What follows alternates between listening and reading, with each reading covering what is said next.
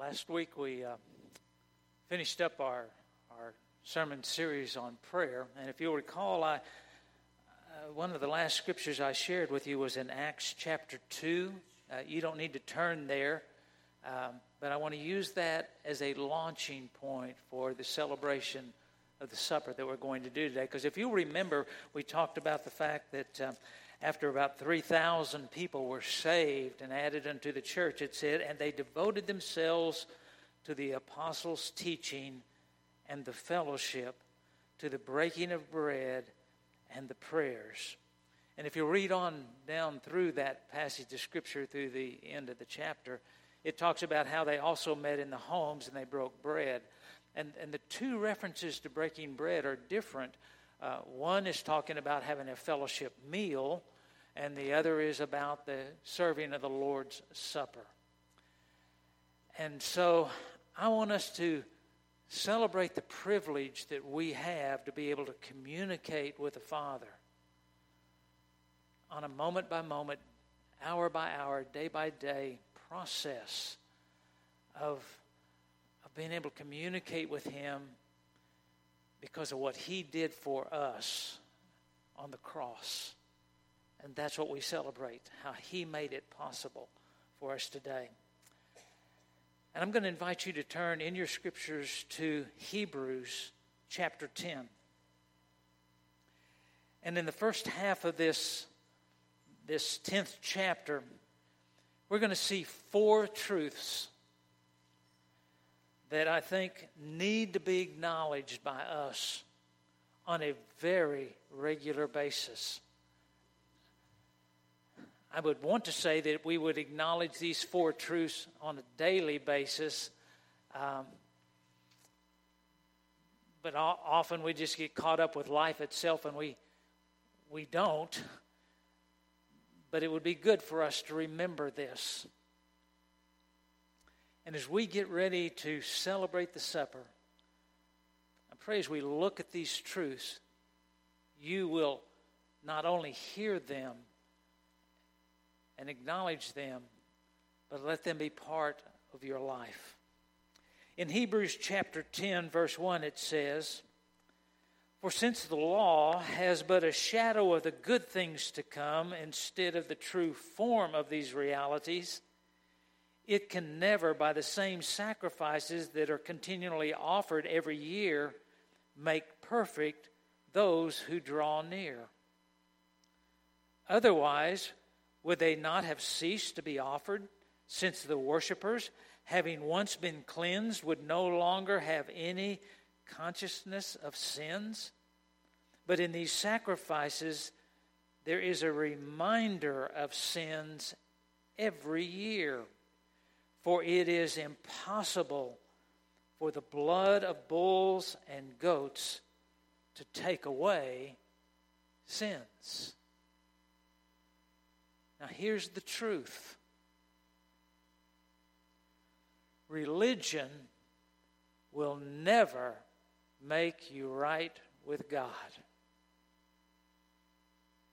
Religion, man-made religion, will never make you right with God.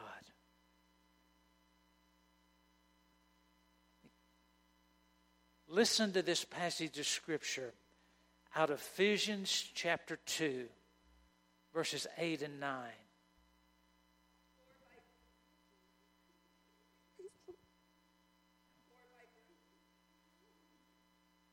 Sit down. For by grace you have been saved through faith, and this is not your own doing. It is the gift of God, not a result of works, so that no one may boast. It's not the works of us. We can't boast. It's by the grace of God. For as you continue on in this passage in Hebrews, it says, consequently, you remember, it's impossible for the blood of bulls and goats to take away sin. Consequently, when Christ came into the world, Jesus said, "Sacrifices and offerings you have not desired, but a body have you prepared for me." in burnt offerings and sin offerings you have taken no pleasure. Then I said, Behold, I have come to do your will, O God, as it is written of me in the scroll of the book. And what Jesus said above, you have neither desired nor taken pleasure in sacrifices and offerings and burnt offerings and sin offerings. These are offered according to the law. Then he added, Behold, I have come to do your will. He does away with the first. He does away with the first in order to establish the second. And by that will we have been sanctified through the offering of the body of Jesus Christ once for all. Religion will never make us right with God.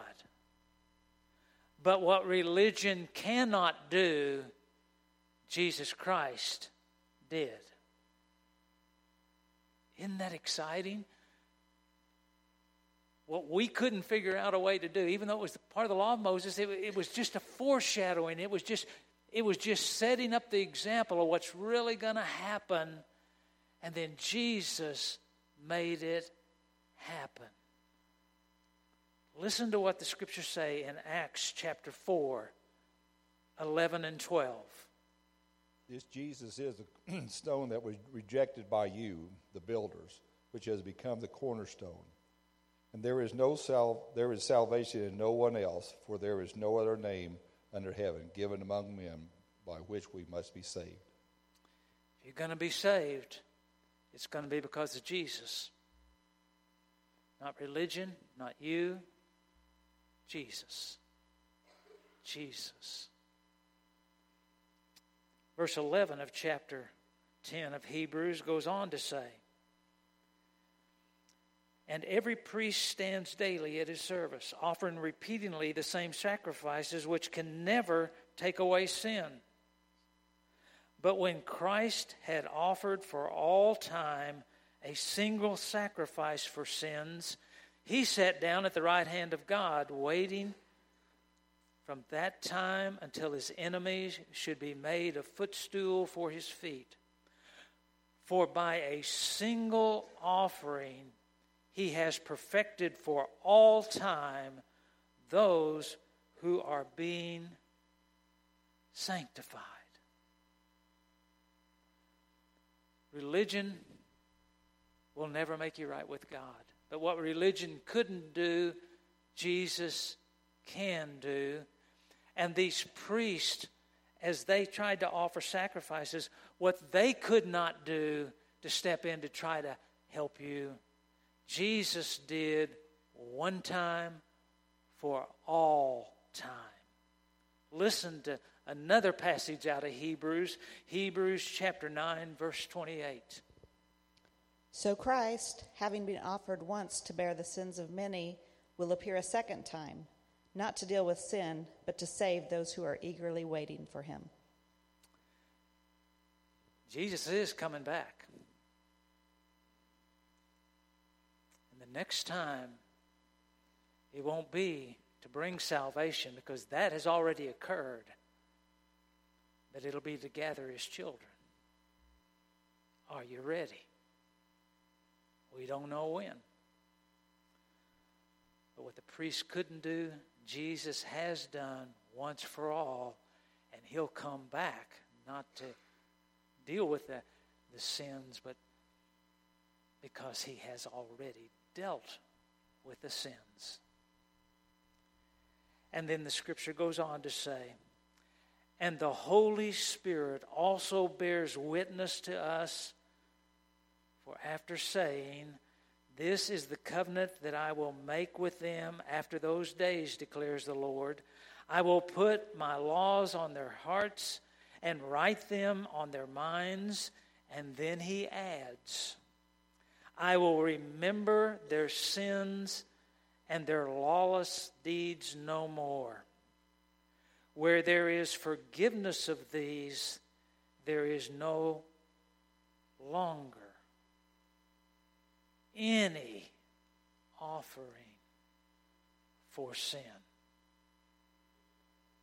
The fourth truth that I think this passage is telling us is when we celebrate this supper, what we're really saying is, my sins have been dealt with, and if you have accepted that gift, your sins have been, past tense, have been. They've already been dealt with. And you're able to stand before Jesus because of what He has done. And that's what the Lord's Supper reminds us of. What Jesus has already done. The first truth, religion will never make you right. The second truth, what religion couldn't do, Jesus did. The third truth, that what the priest couldn't do, Jesus has already done once for all. And we are, the fourth truth, reminded of this when we take the Lord's Supper, that our sins have been forgiven if we accept His gift of eternal life through accepting Him as Savior. And our sins have thus been forgiven. I want to give you an invitation this morning and to ask you very clearly, have you been saved? You're not depending on religion. You're not depending on a pastor. You're not depending on yourself.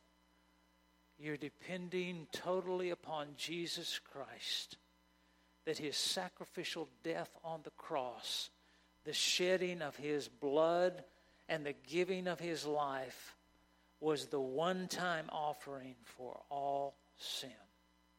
And if you're here today and you don't know Jesus Christ as your Savior, what a great time to accept that gift. But a second part of the invitation is to those of you who have done that. Have you made Him Lord? Have you made Him boss?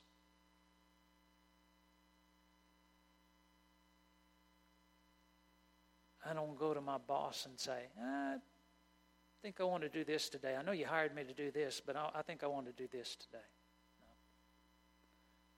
I go to my boss and say, what is it you want me to do today? And he tells me.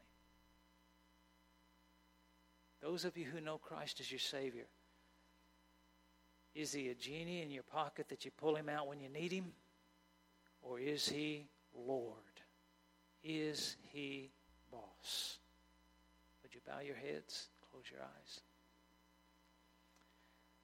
This time of invitation is for you. If there's a decision you need to make, I'm going to ask some of the elders to be up here. Jeremy will be up here. That if you need to accept Christ as Lord and Savior, come down during this time and deal with it. Don't get worried about, what will they ask me? Just tell us what your need is and we'll show you out of God's Word how to solve it. While you're seated with every head bowed and every eye closed, the elders are up here at front. If there's a decision you need to make to accept Jesus Christ as your Lord and Savior, if you want to accept Him as your Savior and make Him Lord, now's the time to do it. And believer, would you be willing to say, Jesus, you really are boss? Right now, while the instruments play, you come if there's a decision you need to make.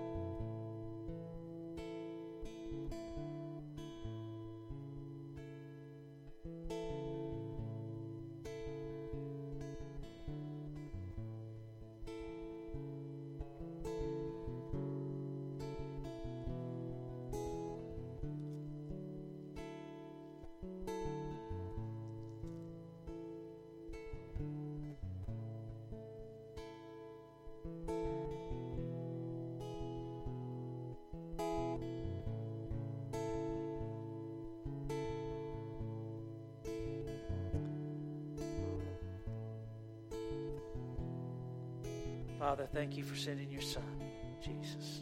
Jesus, thank you for being willing to come. Thank you for what you did for us. We love you and we appreciate that so much. In Jesus' name, amen. Now listen to this passage of Scripture from Acts chapter 13, verses 38 and 39. Let it be known to you, therefore, brothers, that through this man, Jesus, forgiveness of sins is proclaimed to you. And by him, everyone who believes is freed from everything from which you could not be freed by the law of Moses. What the law couldn't do, Jesus did. And that's what we celebrate this morning. In Corinthians, 1 Corinthians, it says this. Paul, writing to the church at Corinth, says, "For I received from the Lord that which I also delivered to you, that the Lord Jesus, on the night when he was betrayed, took bread, and when he had given thanks, he broke it and said, 'This is my body, which is for you. Do this in remembrance of me.' And in the same way also he took the cup after supper, saying, 'This cup is the new covenant in my blood. Do this as often as you drink it in remembrance of me. For as often as you eat this bread and drink the cup, you proclaim the Lord's death until he comes. Whoever therefore eats the bread or drinks the cup of the Lord in an unworthy manner will be guilty concerning the body and the blood of the Lord. Let a person examine himself then, and so eat the bread and drink of the cup.'"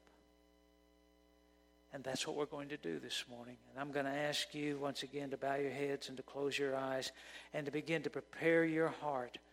Are you confessed up? Are you in right relationship with Jesus Christ? Are you in right relationship with the body of Christ?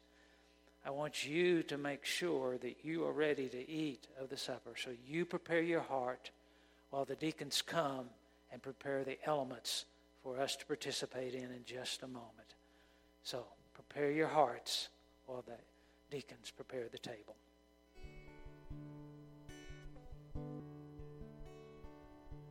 As we get ready to distribute the elements, you're going to receive the bread and the juice all at one time. And I would just ask you to hold that, and then I will give you further instructions about how to partake of it when that time comes. And I pray that you will participate. This is the Lord's Supper. This isn't First Baptist Church's supper. This belongs to him. If you are a believer, you have a relationship with Jesus Christ, you are welcome to take of this supper.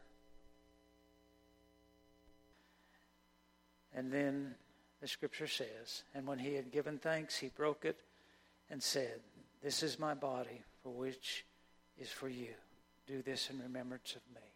Jesus, thank you that you willingly went to the cross. You shed your blood and died for me, for everyone. And we remember that today. And we thank you for that. Thank you, Jesus. Amen.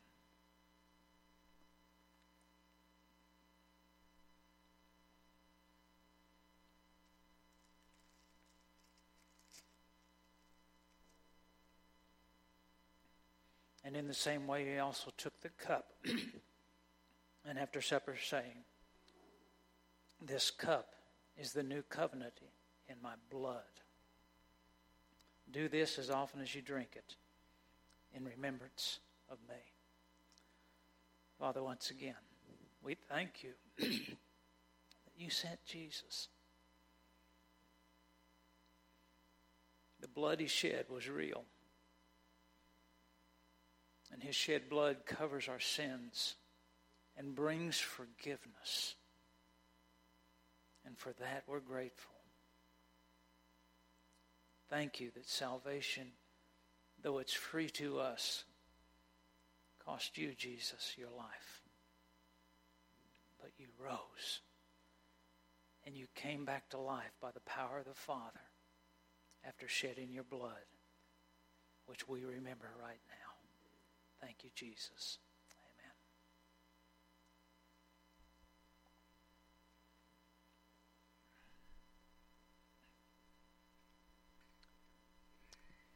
Christ has done so much for us. May we live in a manner worthy of the gospel. And as we leave this place in a few moments, may we live for His glory and to bring Him honor. Let's pray. Father, never, Father, let us forget that we are free indeed, and the truth has set us free. If we remember these truths,